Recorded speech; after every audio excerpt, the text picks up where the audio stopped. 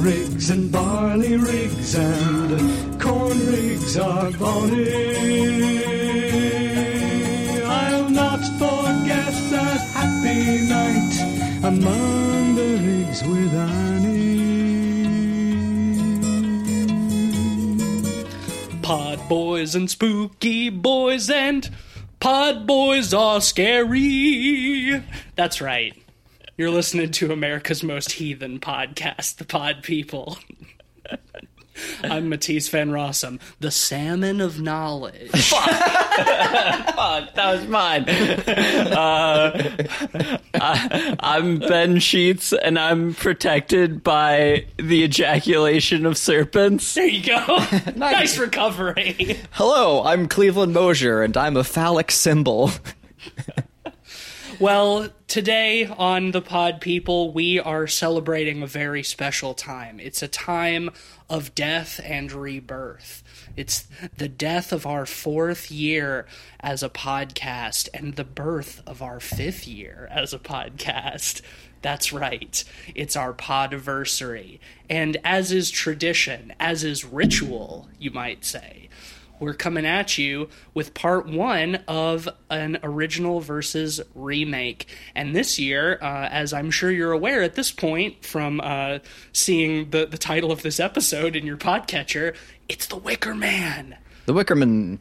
We're doing The Wicker Man. The Wicker Man. On this episode, we're going to be talking about the 1973 original Wicker Man, directed by Robin Hardy and starring Edward Woodward, Christopher Lee, Diane Salento, and Britt Ekland.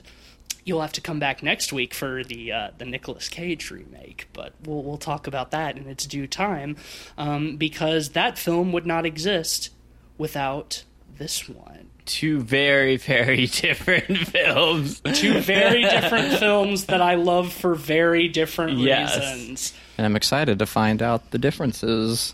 I honestly feel like this movie is such a sort of niche cult classic that a lot of people may not even know that the Nicolas Cage Wicker Man was based on a previous film, but it sure was, and here it is. This is one of my favorite horror movies. Just yet another reason that I think the 70s were the best decade for horror, if not the best decade for film in general. But we'll get into the nitty-gritty. As always, we have to check in first with Baby. Cleveland. Oh shit, I'm Baby. You're Baby. Oh my god. What else is again? new? Yeah. Baby again. I'm Baby again. And this was your first time seeing The Wicker Man. What did you know before seeing it? Well, before we plugged into the old VHS player and hit play, I think I had mentioned that what I knew about this movie was it's on an island. It involves some pagan rituals, including a Wicker Man, and someone like hunting down like a girl. I was thinking maybe their daughter or something, and they get boinked. They get boinked alive. That's a weird way of saying burnt. And and then that was about it. That's what I knew. And I knew that one of the movies involved violence against women or something because scenes had been removed from one of them or something. I had heard in my Tune periphery. back next week. Yeah, for more of that. Yeah, I don't remember too much of that in this one. I mean, it's implied, but even still. And that's it. That's all I knew. So I was quite pleased. I did not know that Christopher Lee was in this movie. Possibly at some point I had heard that fact or whatever, but just, in passing, and it didn't stick. So I was very hype when the opening credits rolled and I saw his name, because I'm a big Christopher Lee fan. Did you expect this to be a musical? I guess it is. It is. It totally is. I guess it is a musical.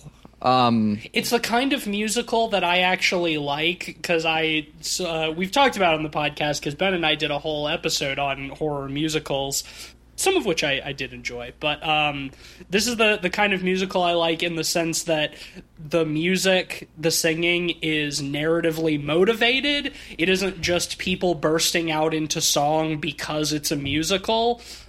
See our discussion of like Phantom of the Paradise and stuff like that. I can appreciate a musical when there's a reason for folks to be singing, and this is that. and it's got some absolute bops in it, because all the songs are about fucking, pretty much. Yeah, they are. I put her hand upon her knee, my hand upon her, not her hand, that would be confusing, but my hand upon her knee, and she said, get some D. Would you like to see? Yeah, would you like to see? That's right, yeah. Yeah, this is a very horny movie. It's a very horny movie. I liked that about it. I like a good horny romp, especially a horny romp from the 70s. I think no one does horny like the 70s. Yeah, it's a treat. I think that some of these songs were like, the lyrics are kind of hidden in like sing-songiness, and like they're veiled with or I shouldn't say veiled, I should say fucking dripping with implication. But I find it to be way more lewd than like your miscellaneous like rap song or whatever. Like I think that these like classic songs are way hornier, if we're being real. Well, yeah, because intentionally. Yeah, absolutely. To talk about the sexuality of the film in general, I mean, as you mentioned, it is a 70s film, which was sort of continuing on the era of like free love in the late 60s, sexual liberation. This is a British production. It's set in Scotland, and sort of it was intentionally designed to be representative of a more sort of liberated sexuality, juxtaposed with the protagonist, Sergeant Howie, who is more like Sergeant Buzzkill. Yeah, right. Who is the least fun man who has ever existed. But he's sort of meant to represent the sort of repression of like Great Britain, which was still very strong in this era, and the Brits in the Victorian era were like obviously extremely puritanical and prudish, and so for him to go to this mysterious like pagan island where everybody is like very open sexually, and they're just kind of like everyone's singing about how horny they are for the landlord's daughter. It's all about rebirth and new life and very progressive ideas of sexuality. I think it's interesting that the quote unquote hero of this movie is so unlikable. I think his character's great, and I think Edward Woodward plays him extremely well. And that distinction, it's important to make that distinction. Yeah. And it's impressive that as obnoxious as our character is, I was still on the edge of my seat towards the end of the film. The tension is not undercut by it. No, and that's impressive. Well, the thing is, like, much like cannibal movies, this film, has a group of people who aren't sadistic or evil per se. But that makes it all the more unsettling because what they are doing is being done so matter-of-factly. Like nothing in the world is wrong. It's normal for them. Yeah. No, I think like the slow reveal of information in this movie is really good because there's the mystery about like the missing girl who nobody on the island seems to know. And, from a viewer's perspective, like, we kind of have some insight into what's going on, but that's not really what it's about. It's sort of like the slow transition into madness isn't really the right word, but away from the normalcy that we're presented with at the very beginning, or what is normal to Sergeant Howie, and how that kind of unravels over time and by the end becomes really sinister, I think. I like that this movie starts and finishes with a sacrament. Absolutely. Well, we'll definitely talk about the ending, but the beginning starts with Howie in church, singing a hymn and then doing a reading about Take, eat, this is my body, which is given unto you. Do so in remembrance of me. Communion, yeah. So we know that we know from the beginning that he is a very devout Christian. And so to be presented with this island that he learns, relatively quickly is, as he calls them, heathen. It's a fish out of water story, to say the least. Just like Captain America. Yeah, just like Captain America, exactly. I couldn't have put it better myself. I think what's kind of interesting, too, at least for me about this movie, is that, like, at least in this day and age, you know, I'm certainly not a religious person by any means, so, like, it's hard to identify with Howie in that regard. Like, these people seem like good folks, you know, like they're committing what he believes is like blasphemy. You know, there's no priests or ministers on the island. You know, their churchyard isn't consecrated. They're teaching Fucking in it. They're fucking in it. Yeah, they're teaching pagan religion in school, talking about the maypole representing the phallus and whatnot. And he is just like absolutely mortified by all of this. Like, so much of this movie is him being so mad that everybody else is having a good time. But, like, that's the thing. Everybody is having a good time. They all seem pretty normal, you know, and depending on what your definition of normal is.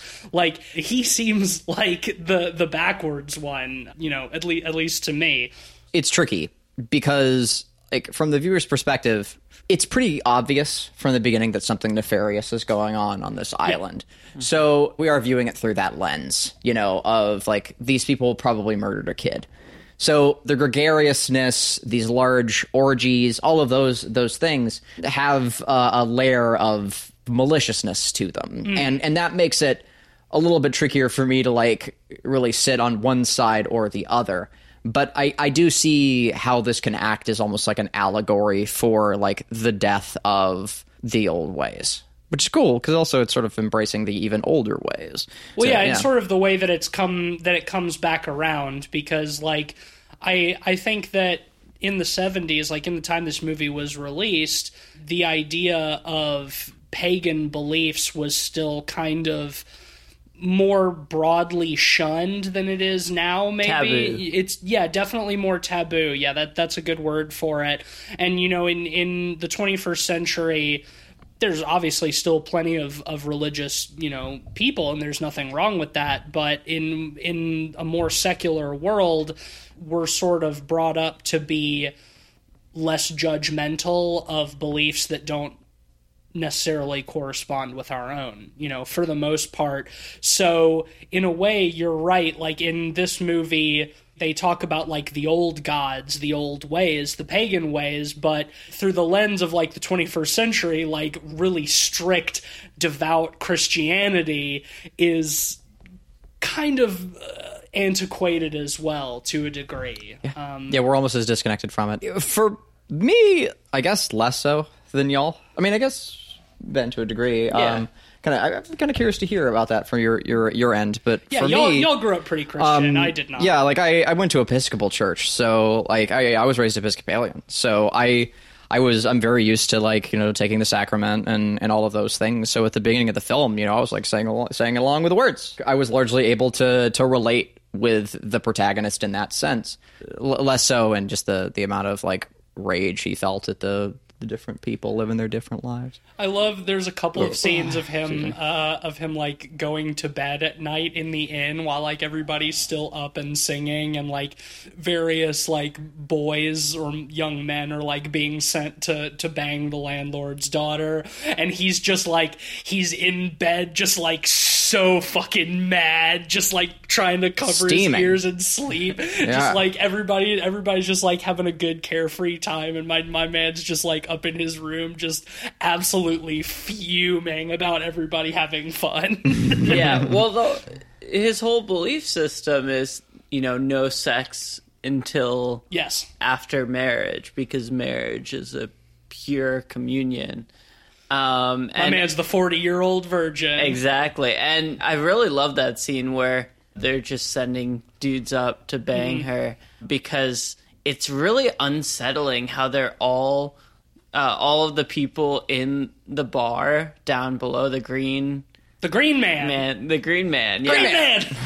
They're all like looking up and singing and playing music at the floor above, very intentionally. Because for them, it's ritual. You know, it's not just banging because it's fun. It's about fertility. Well, it's part of their belief system. This film takes place over a couple of days, leading up to May Day, which is the starting of the harvest season, or not the harvest season, but the sowing season, to bring new life and crops and stuff. And so they associate that with human fertility as well. The two go hand in hand. So sending boys to the landlord's daughter to sleep with her, it's about the ritual, the same way that Howie kneels at his bed and says his prayers before he goes to sleep. The whole film is like a push and pull between like two very disparate belief systems.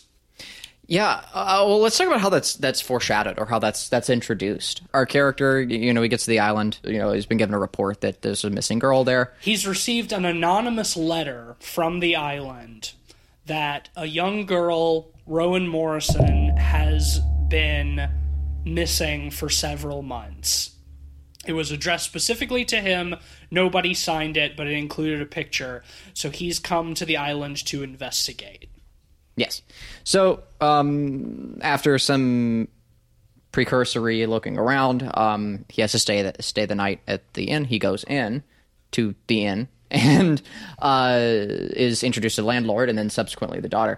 And when the daughter comes out, a guy starts singing, and he starts singing like an old folk song that I'd actually heard before, maybe in reference to this film. I don't know. It's a bawdy song about the landlord's daughter that's, not too far from like any old like wailing song or anything else that's pretty bawdy. We all love to get our dicks hard for the landlord's daughter. And but those are the lyrics, which Yeah. is wild. Like when you don't have the context for what these people believe in, because they look like just normal, like like Scotsmen, like they look like just like normal Scotsmen in a tavern. And so when they start singing, at this point, the pagan belief system has not quite been established. Like, and there's a line like blah blah, the landlord's daughter, and like all the men stand at attention, and a guy like brings his fist out and giggles, like, and they're all giggling about it, like clearly like talking about like how fucking hard they're gonna get. And what and if it's the dude like straight up starts like dry humping her? Yeah, and the landlord's right there, and so it's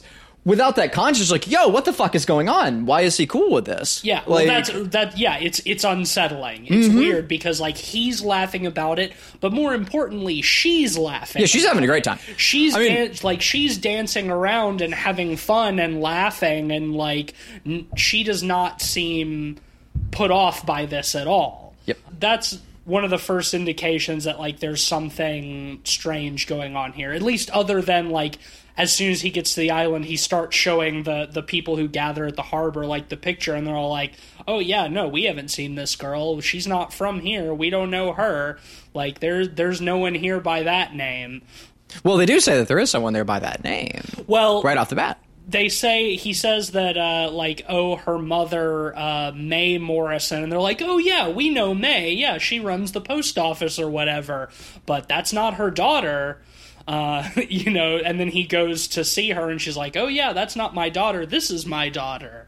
But also, like, as he walks away from those men, we do kind of see them, like, giggling to each other. Like, the film lets you in on it pretty early that, like, there's something not quite right going on here. Yeah, well, just the way that the men address him when he gets off the plane. I mean, what is essentially the second scene.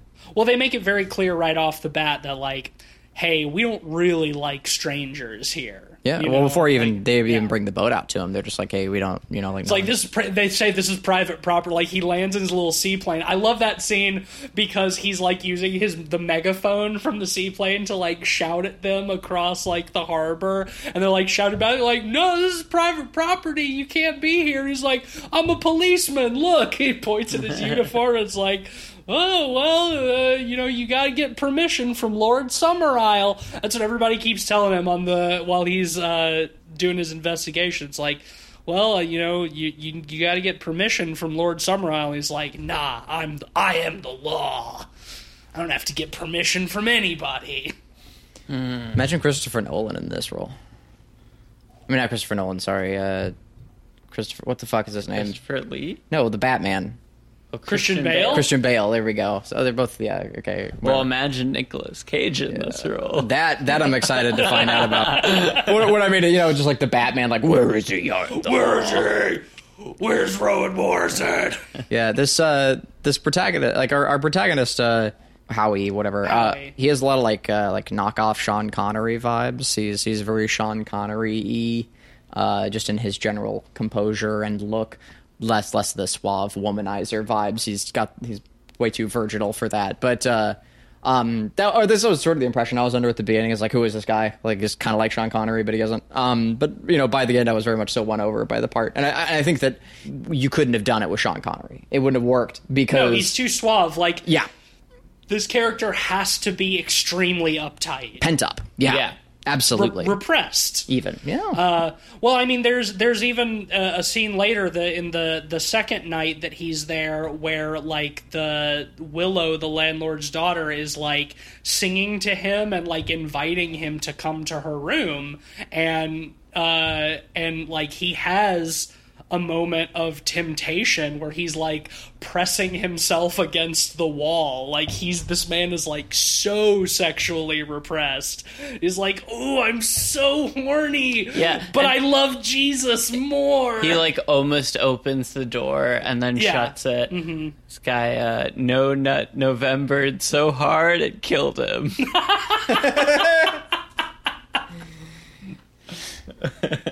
Yeah.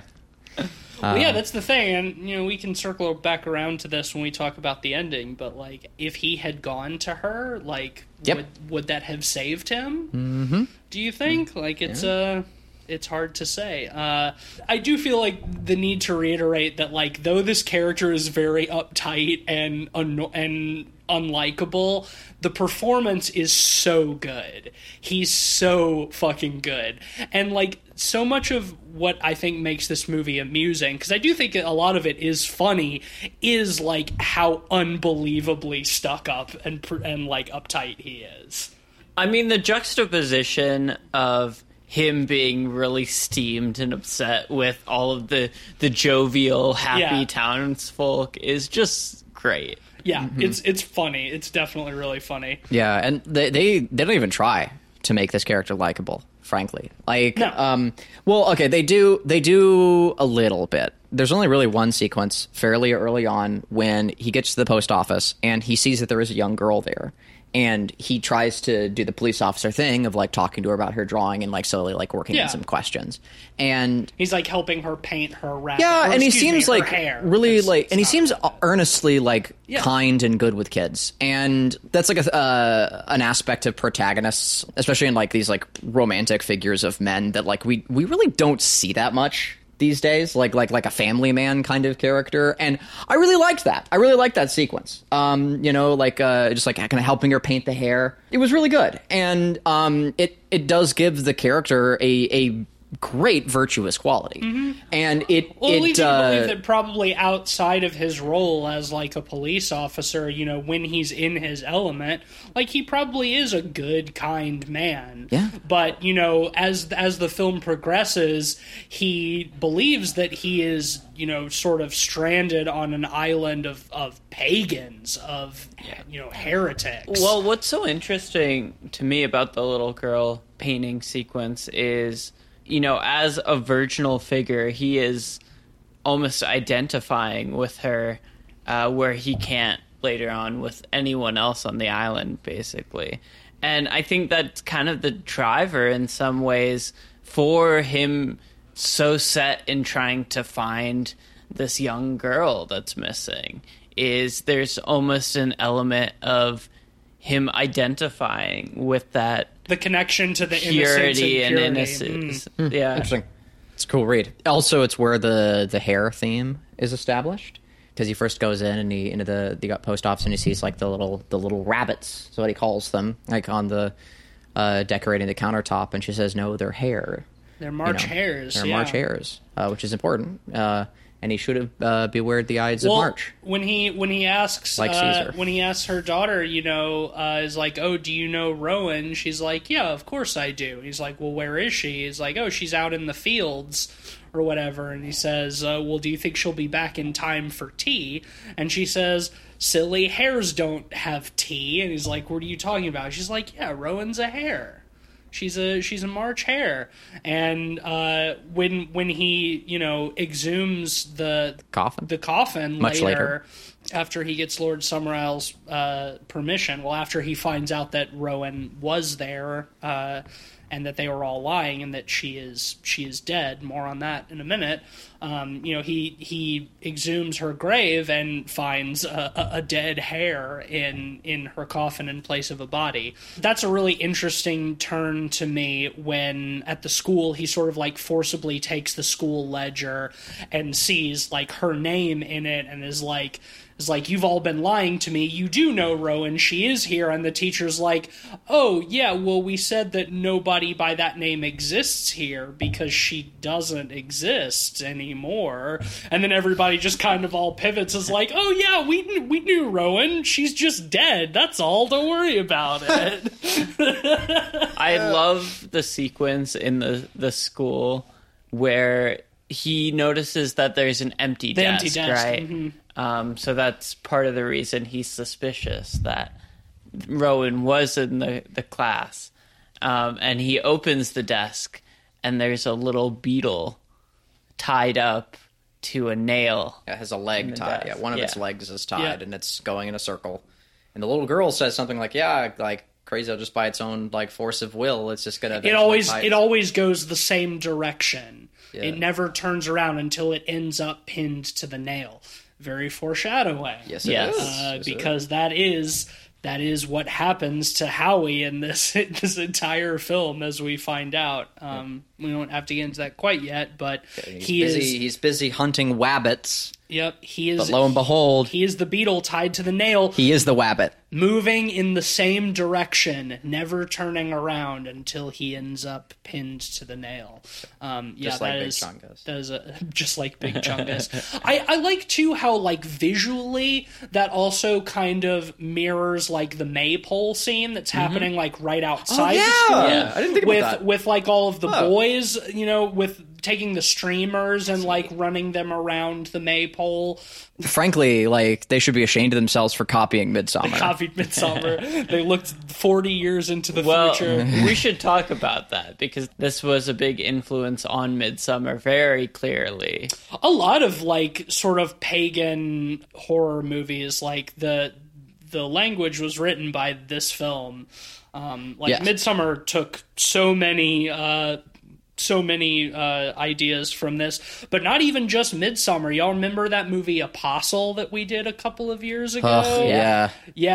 That Apostle was very much a Wicker Man kind of deal. Man, years later, I'm still a little bummed. I'm still a little like peeved over how good that movie almost was. Yeah, no, I feel you, man. Like, absolutely. Yeah, that was almost a great movie. It was almost a good movie. It but sucks. It wasn't. I hate that. No, yeah, that had me thinking about it. You're so right. Like so many films owe this movie. I like phrasing it that way. If we're being earnest, I don't feel like Midsommar just pulled from it wholesale. I don't think it ripped off the Wicker Man. No. I think they very much so did its own thing with it. And I think in many ways, too, like 4 or 5 decades later, like still was probably told a more cohesive tale. Again, like standing on the shoulders of this giant. I will say, though, and we'll talk about this a little bit in next week's episode, but I think Midsommar is a little closer in spirit to the original Wicker Man than the Wicker Man remake, oddly enough. I would agree. Yeah, definitely. I think in terms of themes and ethos and tone. Yeah, I agree with you, and we won't blow our load on this too early. Obviously, we can loop back to this when we talk about the Wicker Man remake, but I do think that the Wicker Man remake is a classic case of a remake that misses the point of the original, of its source material. It just happens to be the rare case where it does something so weird and different that it ends up being great for very different reasons. Can we do a segment at the end of this where I guess a couple of things that like the remake does wrong? Sure. Yeah. Okay, I would like to do that. I would like to Totally like put down a few thoughts before I see it. I mean, obviously I know like the meme sequence at the end, but that's the thing that's been memed into oblivion. But everybody knows that. Yeah. I think that this original film is an interesting case because this is like the true definition of a cult classic in that it was wildly unsuccessful when it came out. The studio that produced it, British Lion, hated it when it was finished. It was made on a shoestring budget. The majority of the actors, including Christopher Lee, worked for free. My God. They did not get paid. And audiences didn't know what to do with it. They didn't understand it. Audiences came out of this one being like, what the fuck is this? And it did not make a lot of money, and it was not critically successful. But in the decades since, I think that it has, in the right circles, earned the acclaim that it deserves. Because I do think this is a truly, in my opinion, I think this is a truly great film. I just think that it was kind of ahead of its time, and I'm glad that it has earned, you know, some of the respect that it deserves in the years that followed, because it fucking rules. I love this movie, but at the same time, I'm not surprised that like people in 1970 No, they wouldn't know what to do with it. Didn't jive with this. Yeah, I think it would have the problem of like free thinking people probably wouldn't like it because it paints a lot of like free love sort of stuff as villainous. Because I mean they do sacrifice him at the end. Like Sure. they're not the good guys. And you know, on the other hand, like people who were staunchly religious sure as fuck wouldn't like this movie, like for all the titties it's got in it and debauchery. So Well, yeah, and also because Howie is not saved at the end. no, Like, yeah, this is you know, exactly. There's no happy ending like there's for our no, hero. There's no happy ending. God does not intercede, you know. So in that regard, like So yeah, who was the movie who's for? The movie for? Yeah, I can absolutely see people thinking that. future generations, And- really, like, yeah, which is what's so right, great about it. Right, And, exactly. And what I think speaks to the film's credit too is that Christopher Lee himself was on record as saying that of the over 300 films that he was in, this was his favorite and the one that he considers the best film. And that gives me warm fuzzies. like he believed in this movie so staunchly that like in the build up to its release, like he took every single press opportunity that he had. Like he was on like early morning like news programs in like Iowa. Any opportunity he had to get on the radio, on TV, in print to like hype up this movie, he took it. And I think that like his conviction and his belief in this movie speaks to its quality better than just about anything else does. Yeah.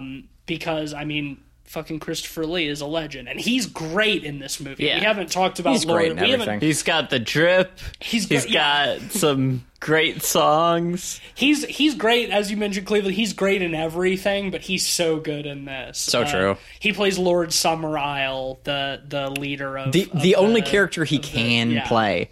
Like I remember them saying, like, who else would he be? Yeah, it's like when someone's saying the protagonist is like, I'm looking for Lord Summerisle. I was like, that better be Christopher Lee. Or saying that, just like, yeah. And you best believe it fucking is, because who else would he be? Yeah, it's the only I person love he how can we're be. introduced to him by seeing him monologue to snails, essentially. Yeah, well, at Howie's first night at the inn, Christopher Lee is the one who comes and brings like the boy to be offered to the landlord's daughter, who he himself calls the physical incarnation of Aphrodite. You know, he's the one who brings and like calls up to her in her window, like, here, I've brought you this boy, you know, enjoy him. And then he has a monologue like watching snails copulate on a leaf, like while she's, you know, banging that dude. I gotta say though, those like micro shots of snails are great. Yeah. They look so good. On like the old like 35 millimeter, them like catching the dewdrops, like the light on them, like the kind of deep, dark, rich shadows. Like it looks gorgeous. Like really, really excellent shots and horrifying.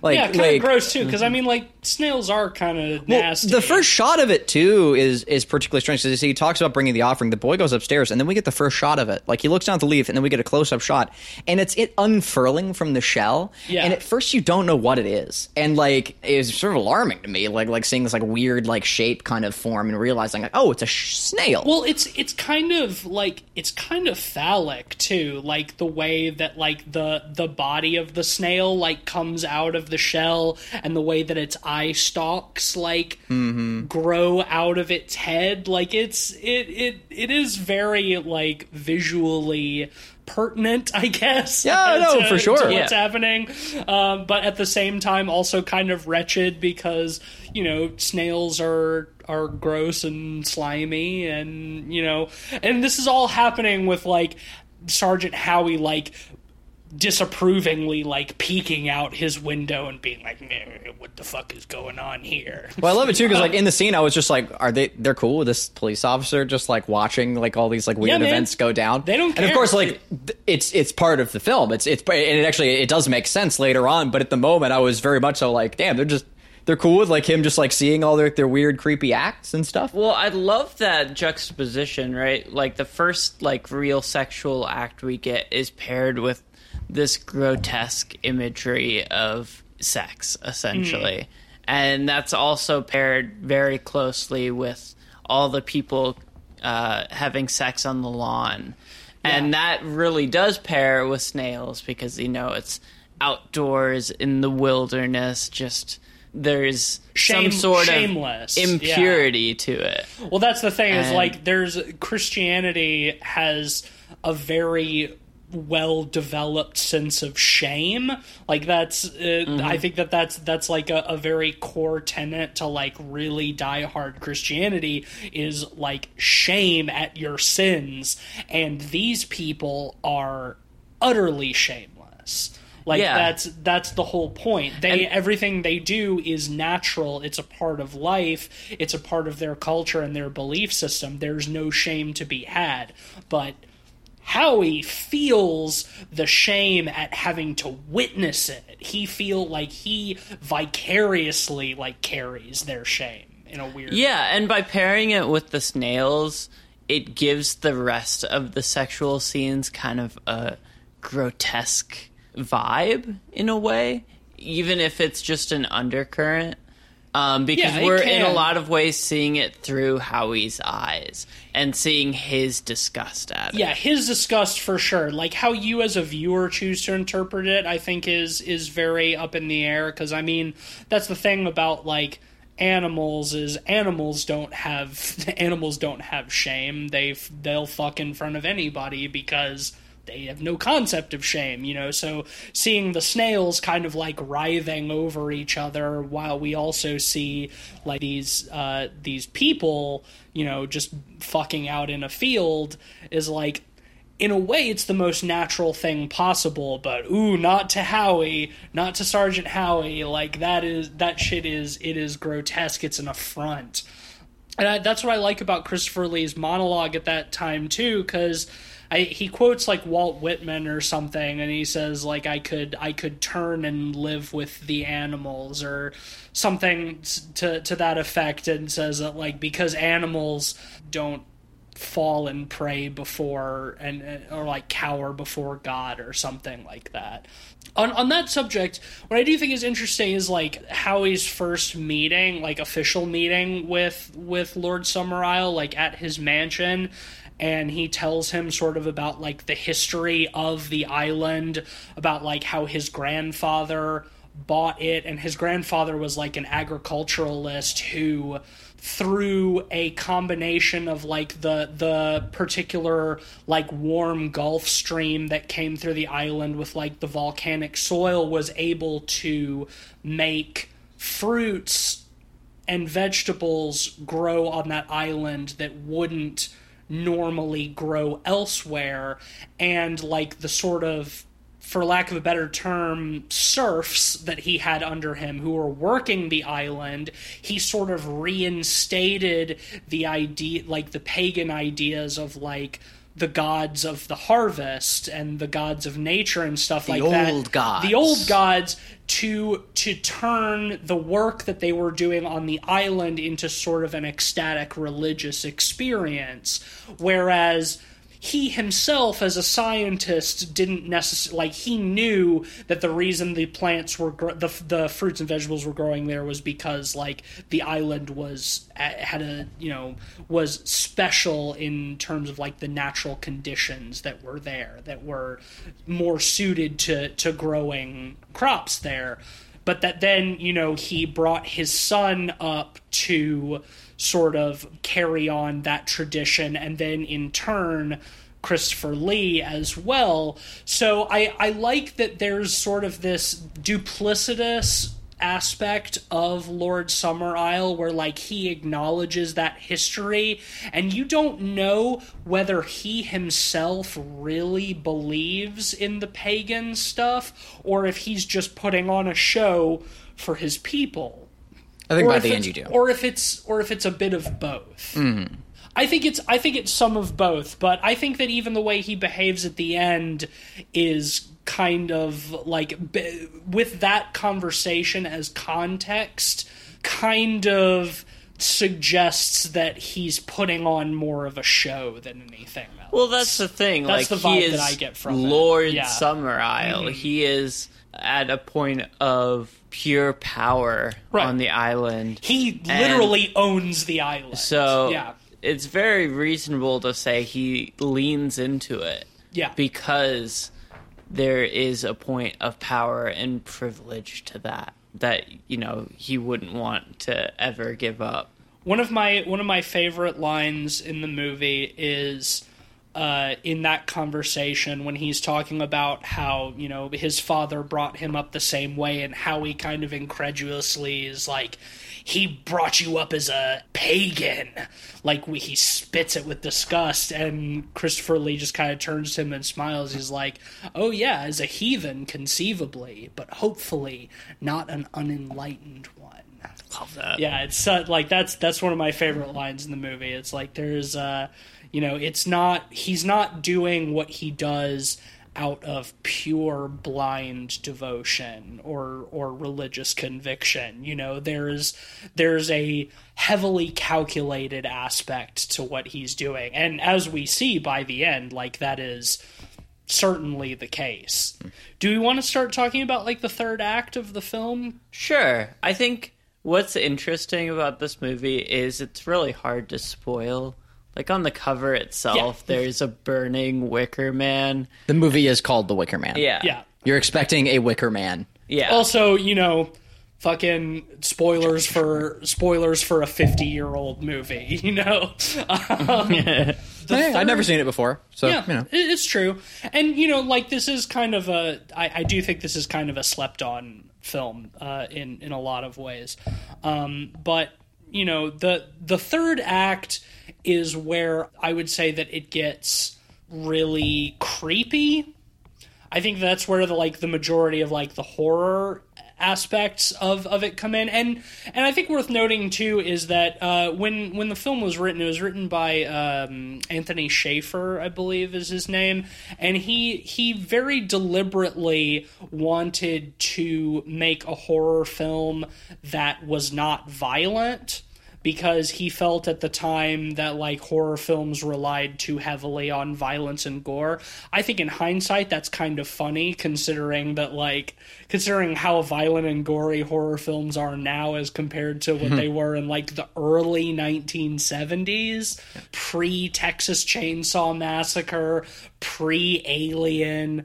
But I think that in his script achieved that pretty fucking well, because I think that a lot of the third act is very unsettling and creepy without any, like, we'll say extreme violence. He does how he does knock out the landlord at the inn and steal his costume. It's a little comical, though. It's pretty funny because yeah, he just like takes like a candlestick and just like knocks him over the head with it, and the dude just goes. Well, he's dressed it's up like the Fool, Yes. too, Yeah, well, so well, it's very punchy, played up. yeah, like Yeah. Pulnacella, the whole the heart of slapstick comedy. Like from going back as far as La Commedia dell'arte. There's all the archetypes of stage play there, and the most notable being, Punch and Judy shows, Pulnacella, Punchy. All goes back to Pulnacella. The Fool. And it's Yeah. the Fool, and you'd get bopped on the head, and people would go ha ha. And steals his costume. And it's great because up until that point, during that day, during the first day of May, he's going around the town investigating and looking for this girl. And he's like, "Fuck it, you know what? You fuckers trashed my plane. I'm going to tear every house up looking for this." Yeah, girl. I'm going to look in And- every single house on the island. I'm going to find this girl. Because at this point, he has deduced from his research that Rowan Morrison is actually still alive and that she's going to be sacrificed for harvest. So he's got to find her before that happens. And there's a bunch of great sequences here that I don't want to pass up. Yeah, I don't want to get ahead of. One of which being him opening a door and opening a cabinet, and there being a young girl in there, and she falls to the floor, and you're like, oh shit, they were just hiding her in a fucking closet. Like, that got me. I was just like, wait, fucking really? Like, what? And then when she smiles and like gets up, and it's just like some young girl like playing a prank. Playing just fucking joshing him. Yeah, I loved that. And like without context, it's a little weird because it's like, well, how would she know or whatever? But of course, it's part of it. But then also he goes and he looks in all these coffins. He goes to like the mortuary and he opens one up, but he hurts his finger on one of them, like closing it, and it's very slapstick comedy. And they do this a couple of times where they set it up where they do have him like engaged in a little bit of like Punch and Judy sort of stuff where he gets knocked around. Yeah. And like it's for our benefit. Well, and he finds we'd be remiss to not mention that he in one of the dude's houses he looks and he finds that dude's costume, the Salmon of Knowledge. Oh my God, yeah. I believe it's the fishing shop too, which would make sense. He was like, oh yeah, that the in fishery. there, that's my costume, the Salmon of Knowledge. No elaboration on that. Yeah, which, no need. No. Yeah. It's very Dark Souls-esque, Yeah. Like there's one miscellaneous, like weird creature in the back that has no explanation, none's ever given, none is ever needed. Build your own lore on who the Salmon of Knowledge is. I love that. Like honestly though, tell me you wouldn't see like the Salmon of Knowledge like in a Miyazaki game. Like in a absolutely. Miyazaki game, right? Like, like, Well, I mean, it's the like pot the- noble it's is like the pot noble in in Sekiro, Sekiro is yeah, basically exactly. the Salmon of Knowledge, if you think about it. The carp of knowledge. Yeah. Basically. For our listeners who aren't familiar with Sekiro, Play it. Yeah, just play it. It's a great game. But like, if not everyone plays video games. But the pot noble is a strange man you find like inside of a pot who like sells things by reaching his arm out of the pot. But And he wants more than anything to become a carp. so he's gathering Yeah. scales. Yeah, That's he's right. gathering scales. And eventually he does become a carp. Good for him. Good for him. We mentioned them like trashing his plane. I do think one of the kind of like eerier images is like when he's out like trying to get the plane working, and we see like along the harbor like the wall, and just like gradually more people poke their heads up over the wall, but they're all wearing like animal masks. I think as an image, it's very spooky, especially because like we've seen all of these people previously in the movie as like, just sort of jovial townsfolk, like a little bit weird and kooky and whatever, and like they're pagans and whatnot, but like The animal masks are very spooky. We've all seen like the photographs of like vintage Halloween costumes, For sure, right? yeah. Like, Yeah. and how they are way scarier than modern And I mean, Halloween costumes. And this is a great example. And Halloween is a fucking pagan holiday. Bingo. Like, But it's a all- lot of the same. It's like weird rabbit masks that are made Yeah. of like paper mache that are so much scarier than any creepy clown mask you can get at Halloween, Spirit Halloween or And wherever. I mean, just like look at all of the movies that have, done shit like that. Like You're Next. This movie laid so much groundwork for so many horror movies that followed. Oh, I want to talk about The Hand of Glory too, because I think that I More like the Hand of Gory. after he searches the whole town, he goes back to the inn and he's like, I'm gonna take a nap. Don't disturb me. But then he leaves the door to his room open, and we hear like the landlord and his daughter like kind of like talking. It's like, oh, we're gonna are we sure we want to use this? Like, do we want to use? Like, he might sleep for a whole week or whatever, and we see that he's actually awake and, pretending to be asleep. And I love that, we see them coming up the stairs, and we can see that the landlord is holding something, but don't see what it is until after they've left it on his bedside table. He wakes up and looks at it, and it's a Hand of Glory, which is, an old occult object. It's, the left hand... If my lore on this is correct, I think it's the left hand of a criminal who has been hanged, and the hand has been coated in wax made from the fat from his own body, and it's lit like a candle. Holy shit, that's extremely cool. I've never heard of this. Yeah, I didn't realize that. It's Yeah, me neither. It's an actual thing. There's a museum. You can. I just thought it was a dope prop. They actually exist. It's called a Hand of Glory. It's very cool. It's metal as fuck. It's in the lore, it's a powerful occult object that if you there's different lore behind it and whatnot, but stuff like if you light it and you're holding it, it makes you invisible, so you can pass without being seen, or you can use it to paralyze people. There's a couple of museums where you can see actual real ones. Which is fucking cool. But lot. so they leave. So they literally just leave a human hand with the fingers burning. Fingies. On his bedside table. Got some sizzling fingies. I gotta tell you, it looks like a real hand. They have. The prop was good. We don't see a damn much of fine it. prop. He just wakes up and sees it, and he knocks it on. But the floor. you can see Yeah. the shot of it on the floor. You can see how the skin is weathered and dry.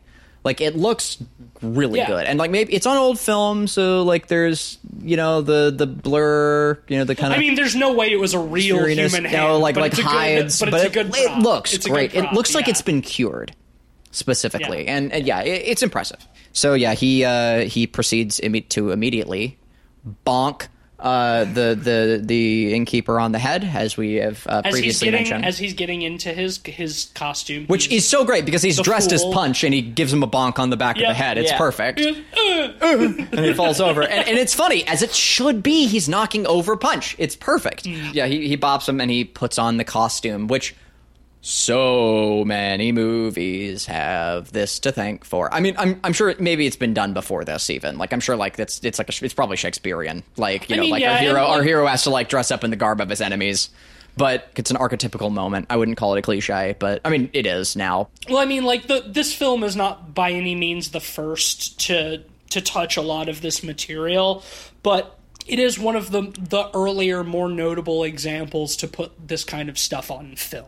Yes. So, I do think that its lineage to other horror films is significant, but yes, he puts on the costume of the Fool, and he joins the procession of people in their costumes, their animal masks, the Salmon of Knowledge. Knowledge. One of the guys is the dude who was dry humping the landlord's daughter at the beginning is the hobby horse. Which does not look like a horse. Oh, it is the same guy. That's great, because he's the hobby horse, as it's described in the book, is the one who's going after all the ladies. Yes. Yep. And Exactly. he's going after the lady in that, so that makes sense. Yep. But it's like this big like fake horse thing, and it has a sort of puppet mouth. It like clacks together. It's great. Yeah. It once again does not look like a horse. It has like tusks. It looks more like a dragon. But it's a great prop. Well, it's supposed to be a strange man horse beast that's horny. Yeah. Like is the deep lore on it. So like it looks bestial. A horny man horse. And of course, the procession is led by Christopher Lee, who has donned the aspect of the man-woman. Trans icon Christopher Lee. Trans icon Christopher Lee. He's got a great wig and a great dress, and he's prancing around with a sickle. My man Christopher Lee can do whatever he wants. I'll say it publicly. Like I don't know. Maybe that's a weird way to. I don't need to get on a. Are you horny for Christopher Lee? Is that what you're saying? I mean, y'all aren't, but a little bit. I'm straight. Yeah. I'm a little horny for Christopher Lee. I think everyone should be a little horny for Christopher Lee. Let's be real. But I'm not trying to like get up on my hobby horse about it. But it's I think it's great because that character is supposed to be like I believe the Temptress, if I understand correctly. And it's it's an archaic. Well, yeah, it's an androgynous, simultaneously male and female aspect. The thing that always gets me about that whole scene is Christopher Lee's fucking Chuck Taylors. He's wearing fucking Converse when he's dancing around. He is? I can never not notice them. My God, yeah, Christopher Lee's fucking Chuck Taylors as he's dancing around in a wig. But it's great. The procession goes on for a little while. And they finally end up at the beach. I like that Christopher Lee is like getting on to the protagonist dressed as the fool for not dancing enough, and he's like trying. Yeah. to Oh man, dance that's more. great. He's like, yeah, you're the. He's still. We learn that he knows that Howie has stolen the costume, but he's still pretending that's the innkeeper, and he's like. Dance more, you're the fool. Fucking cut a caper, he says at one point. Well, because, once again, our protagonist is allergic to fun. So, like, he's dressed as the fool, but he's doing a very half-hearted job. And Christopher Lee is, like, as they're dancing, he's, like, scolding him. He's like, dance more. You're the fool. Play the fool. He can't even keep rhythm. Like, everyone's moving to the beat, swaying back and forth, and he's, like, going in the opposite direction. Yep. Before we get into the beach, I love the sequence with the swords. The swords. Oh, yeah. That's where great. they're set up kind of like the Star of David or whatever. Yeah, the six swordsmen who, like, cross It's the their pentacle. swords. Yeah. Yeah. It is the Star of David, but that is also like an occult symbol. Well, it's even more archaic, Yeah. as like the pentacle, like as like the 5-pointed star. And Well, it's specifically the six-pointed star, Six-pointed star. Of the two triangles together. Like it is the Star of David, Right. But like I said, like it is also a symbol of magic. In this context, it's the symbol of the sun, because they worship the god of the sun. But like, yeah, there's where they go to like the henge, the little miniature Stonehenge, and the swordsmen like cross their swords, and like everybody has to go through and like put their heads inside the swords and like dip out. It's a very tense scene because like Christopher Lee like shoves Howie into the line. He's like, oh, everybody has to go through. It's a game of chance. So it's like, because in some of his reading in the books, it's like, in some sacrifices, the swordsmen were the one who like kill the sacrifice. So you don't know if he's gonna get his head chopped off when he sticks it through there. And judging by the movie's runtime at that point, it's very believable that they'd just fucking kill him off there and burn him in the Wicker Man. That'd be it. I mean, that's where my head was at. So I was just like, they could kill him here. Like, so the tension was pretty real for me. And so when he gets through and nothing happens, there's a sense of relief. And then someone else goes through and shing, like their head comes off. I was pretty surprised that they're going to do that because again, like the movie's called Wicker Man and our protagonist is the only character we know. So I was like, whoa, holy shit. And there's a great reveal where a young girl comes out from underneath the costume, and it was a false head. It was a child wearing dressed as an adult, like a big horse head or something. Yeah, like a big animal. And so no head was under the mask when they chop it off. It's fantastic. It really is like well played tension. I I wasn't expecting it, and I wasn't expecting the turnaround after. So yeah, well great sequence. Sequence. I think it's time to talk about the final bit of the film, which is arguably the most memorable. Harrowing. So they get down to the beach, and it's revealed that, hey, he was right. Rowan is still alive. He sees her, in a white dress with like a flowered garland on her head, and she's tied up, and he runs to her and like shoves some people out of the way and frees her, and she's like, "Oh, please save me, Mr. Policeman." But after a brief chase, it's revealed that it's all a ruse. Well, she has led him to Christopher Lee, who is waiting. I love during the chase, he takes her crown as they're like running through this really cool cavern. Mm-hmm. He takes her crown and he throws it to the left into the water, and they go to the right. That was a really clever move on his part. And once again, like when you have I talk about this a lot, but when you have your protagonist do something smart like that, it's a great point of relatability. Yeah. And it made me like kind of like the character a little bit and be like, yeah, he's doing the noble thing. He's doing what's right, and he's throwing the crown and taking off in the other direction. And it's smart. It's a smart move. As much of a fuddy-duddy as he has been the entire movie, like, his intentions are pure. He's there to figure out what happened to this young girl who he believes has been murdered, and then realizes, no, is going to be murdered. So, like, he is a virtuous, noble character, even though he is a buzzkill stick in the mud. He's a shit, but he's a good man. And that's what makes the final scene so harrowing, devastating. Yeah, is she leads him out and into the waiting arms of Christopher Lee and all the townspeople, who reveal, hey, this whole thing was a fucking game. You are the sacrifice. We brought you here specifically because you represent the king. You are a representative of the law. You are a virgin. You came here of your own free will. You played the fool.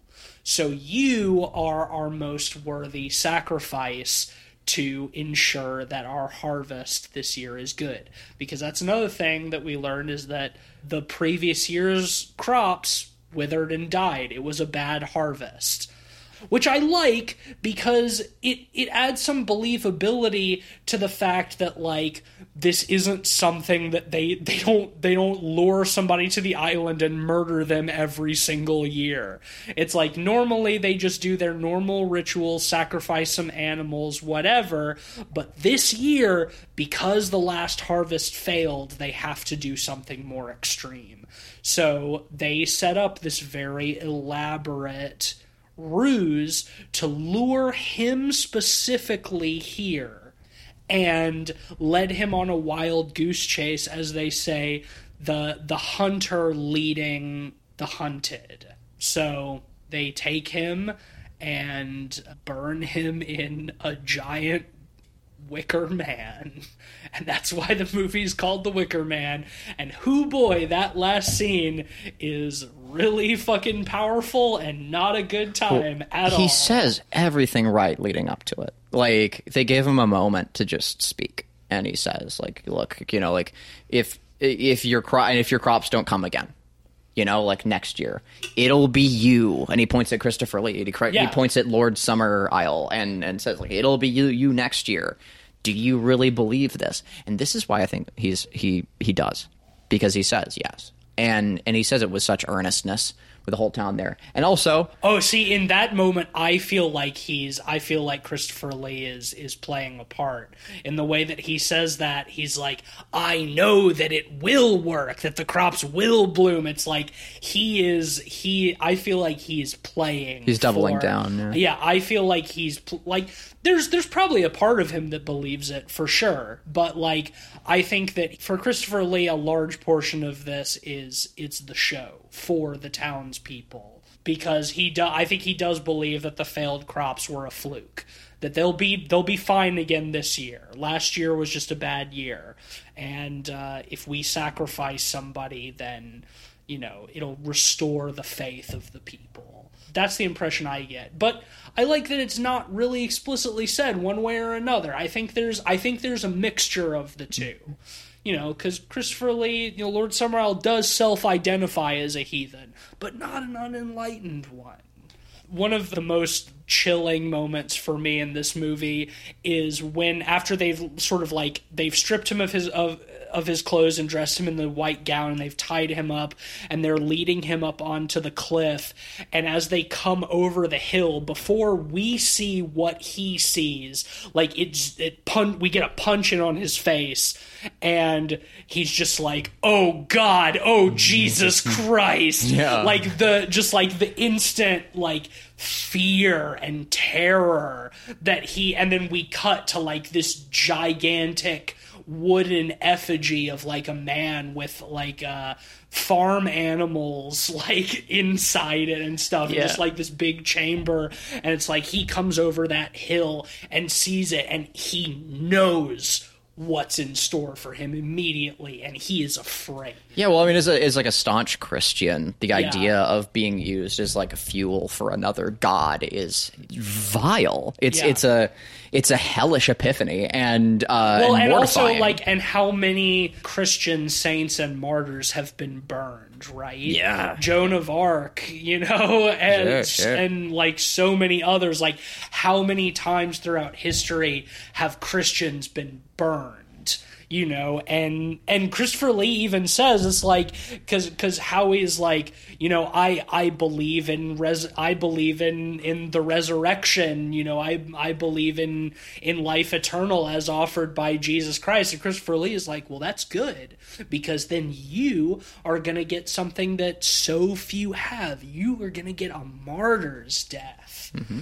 And like, it's a win-win, really. Right, and like, it's true, he does receive a martyr's death, but that doesn't make the reality of it any less horrifying. Yeah. Like, Well, when he comes over that hill and realizes, oh fuck, I'm about to be burned to death in a giant wicker man. yeah, one of the most horrifying aspects, and I think one of the most well done aspects, is all of the farm animals in the Wicker Man. It's something that's rarely mentioned, but all these animals being within there puts him on the level of animals, you know, and it kind of goes full circle with how the tribe view humanity. In addition, when the Wicker Man is being burnt, you get all these horrifying screams and wails of animals. Of the animals, just yeah. almost deafening.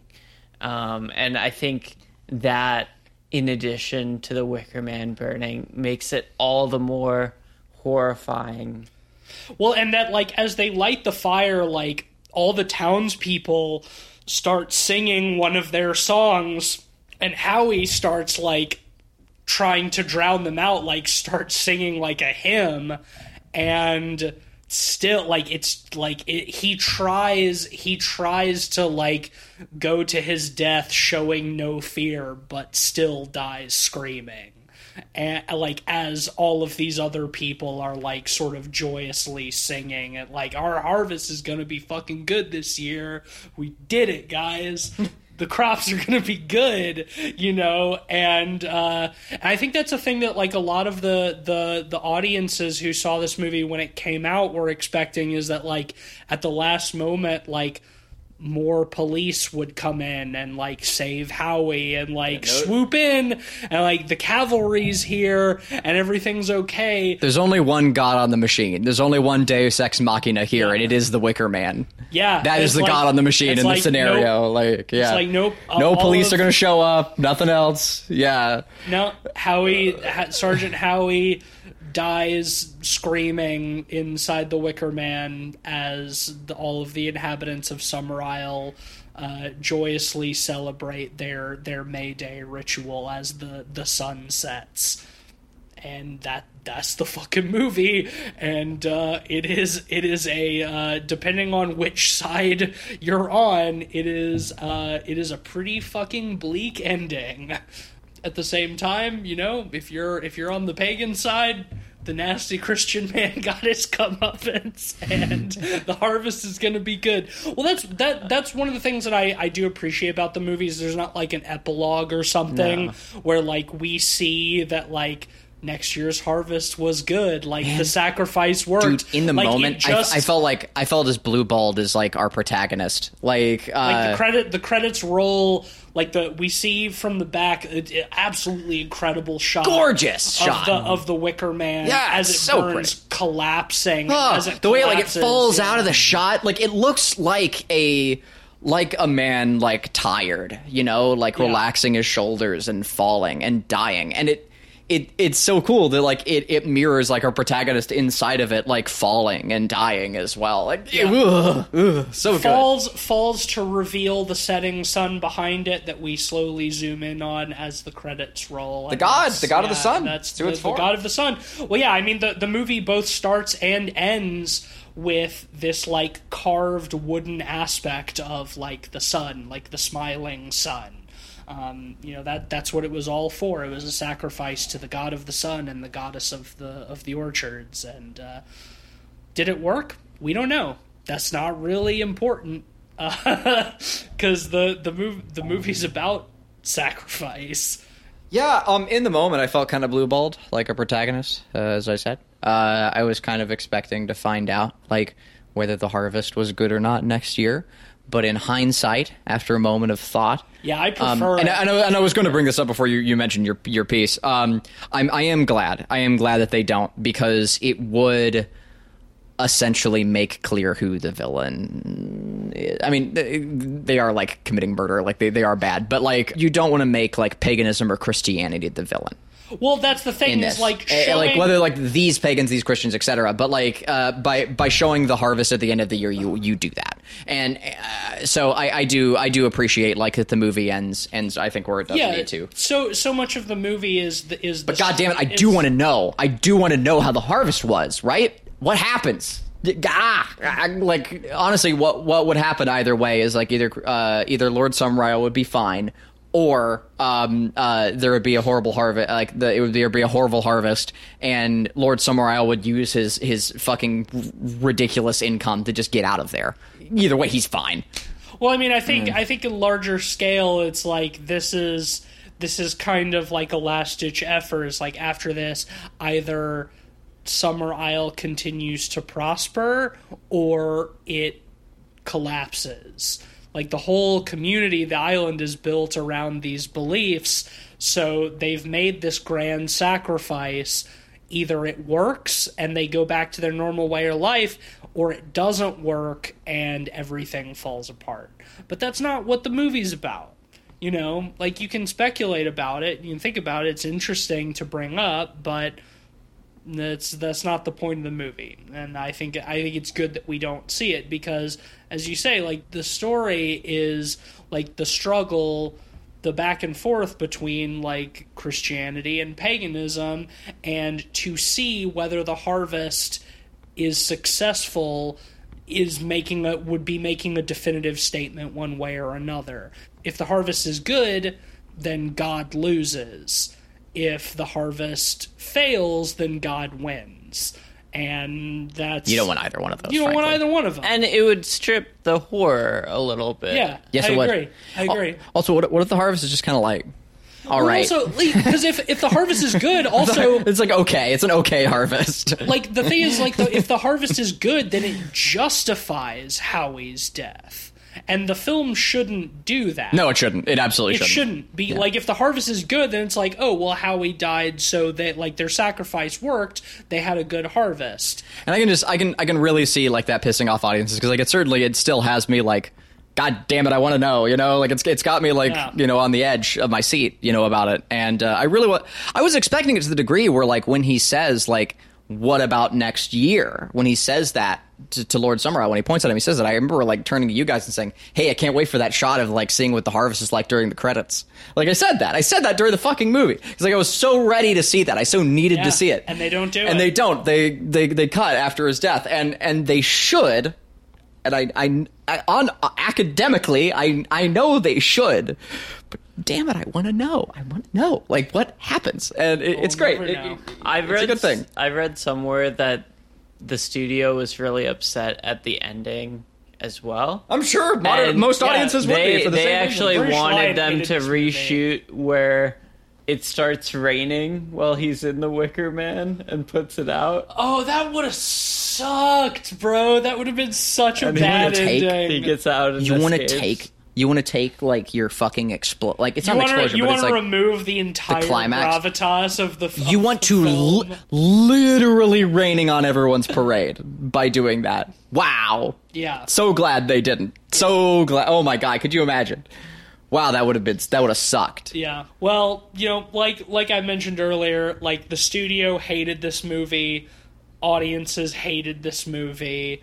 It did not do well when it came out, but it has earned its laurels in the decades since. Thank God. Speaking of for laurels, it. are y'all ready to rate? Yes. Yeah. Ready to rest on mine. I'll start. Probably no surprise, as I mentioned at the beginning, this is one of my favorite horror films of all time. I deeply love this film in all of its quirky weirdness, and for me, it's an easy 5 out of 5, no question. But that being said, I can see why it might not necessarily be everybody's jam, but it sure is my jam. The piggies in the Wicker Man weren't the only bacon made that day. I'm talking ACAB, folks. 5 out of 5. Oh my god. Ben. No, but really, this is one of the greatest horror movies of all time. Oh my god. A true classic. Yeah, what more can be said? The music is so perfect. Corn rigs and barley rigs and corn rigs are Bonnie. It's a perfect example of like music that on its surface is really funny, but the more you like listen closely, the more horrifying it gets. Corn rigs is the greatest greatest film bop of all time. Yeah, just excellent stuff. Corn rigs untouched. 5 out of 5, easy. Cleveland. I'm gonna ditto that. I'd be remiss to give it anything less. I think I'm gonna definitely need to. I think my opinion on this will change and develop as I have more time to think about it. I'm very hot off of this one, but in the moment, I'm gonna go along with y'all on this one. I do think it's worth mentioning and rounding back to how so many of those scenes that we had mentioned earlier have that much more context. By the end, him peeking out the window and seeing everything very obviously makes sense. They wanted him to see everything, the hair and all the rest of it. Like, it's all by design, as they say. And I do think that's really cool. And it really had me strung along. Yeah, if he'd gone and fucked the landlord's daughter, he would no longer have been virginal. All So my would man would he had to have- do was bust, and he would have been fine. Would He he could have have been lived. a worthy sacrifice then if he had busted? Yeah. Probably not. They would have had to find somebody else. But that is the moral of The Wicker Man, is if you have a chance to bust, you best. You bet. best bust. It's life or death. Life or death, gotta bust. Segment. Yeah, well, I mean, we should first, of course, acknowledge that The Wicker Man is a golden pod. That's a unanimous Hell perfect yeah! score from all of us. I am not surprised, but I am also glad. There was a part of me that went into this being like, man, I love this movie, but I wouldn't be surprised if Ben and or Cleveland did not love it as much as I did, and that would be okay. But I'm glad that we're unanimous on this one, because The Wicker Man is certainly deserving of the perfect score that it has received from us. So, yeah, The Wicker Man, 5 out of 5. Cord rigs and binkies and Corn rigs and Harleys Barney on. rigs and That's corn rigs are Bonnie. what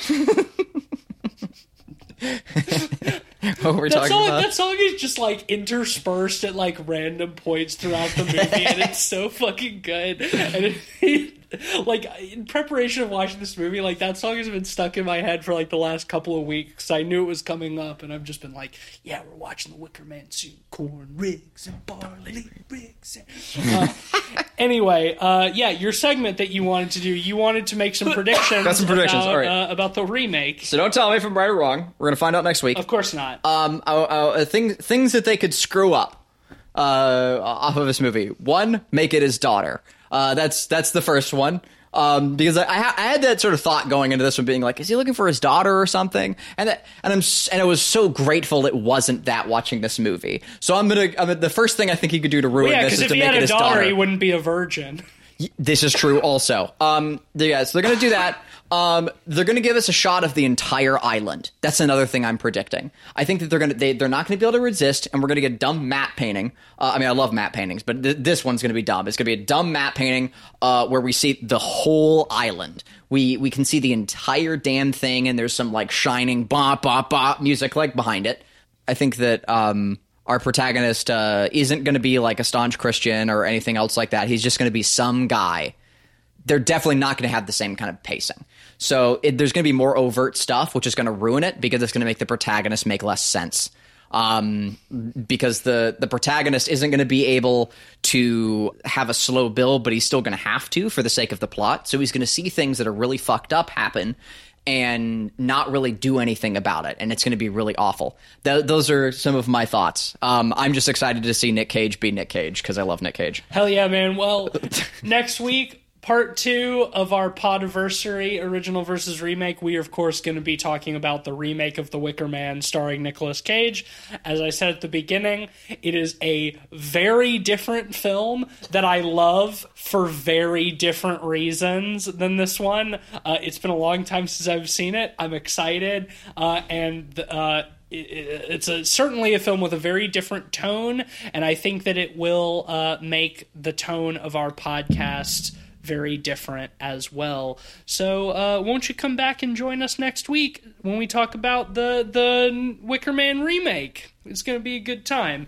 Ben had to order a DVD for us to get the right version of this. We'll talk more about that on the episode, but more on that later.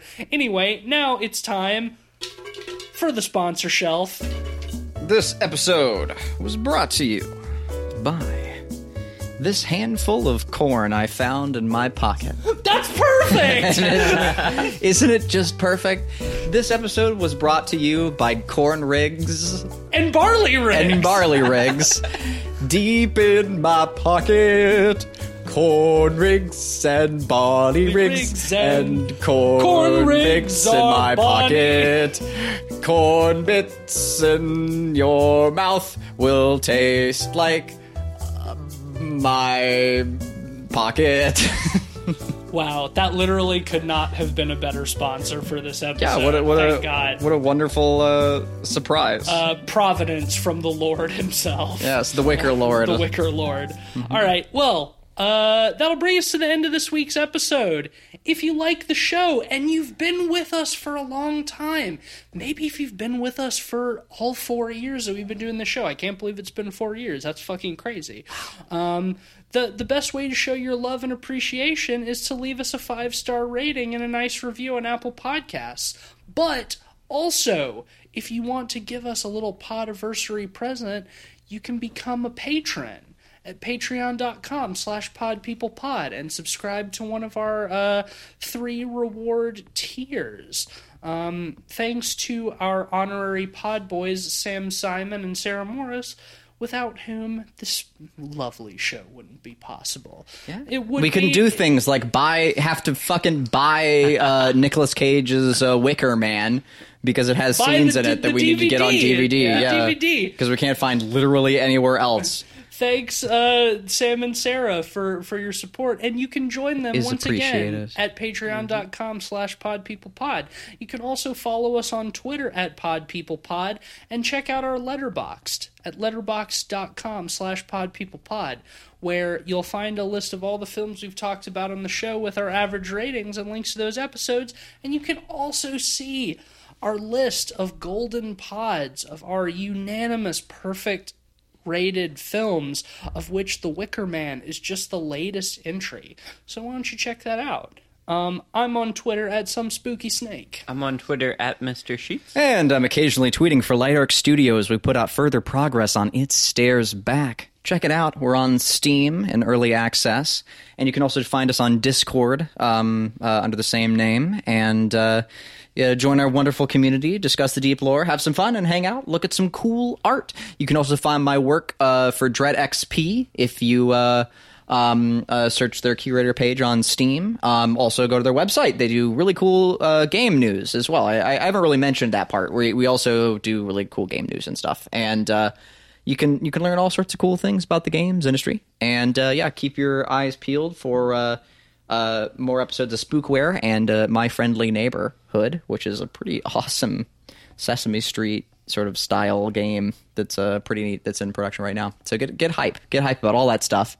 And I love you, and you are a wonderful listener, and we appreciate you a whole bunch. We sure do. Thanks to everybody for listening. Thanks especially to those who have been with us all this time. 4 years. We sure do. We sure do love you, and hard to believe that we've been at this for 4 years, and we'll see how many more years this ding dang this dumb little show goes.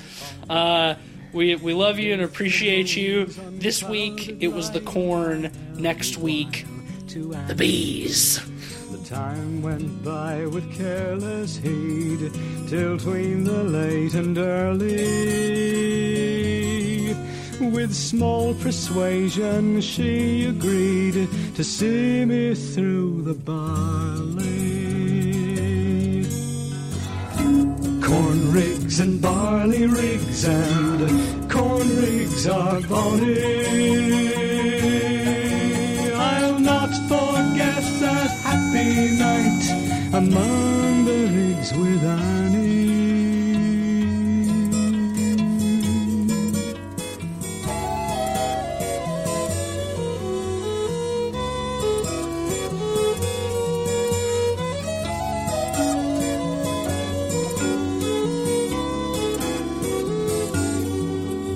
The sky was blue, the wind was still, the moon was shining clearly. I set her down with right goodwill among the rigs of barley. I kenned her heart was all my own, I loved her most sincerely. I kissed her o'er and o'er again among the rigs of barley. Corn rigs and barley rigs and corn rigs are bonny.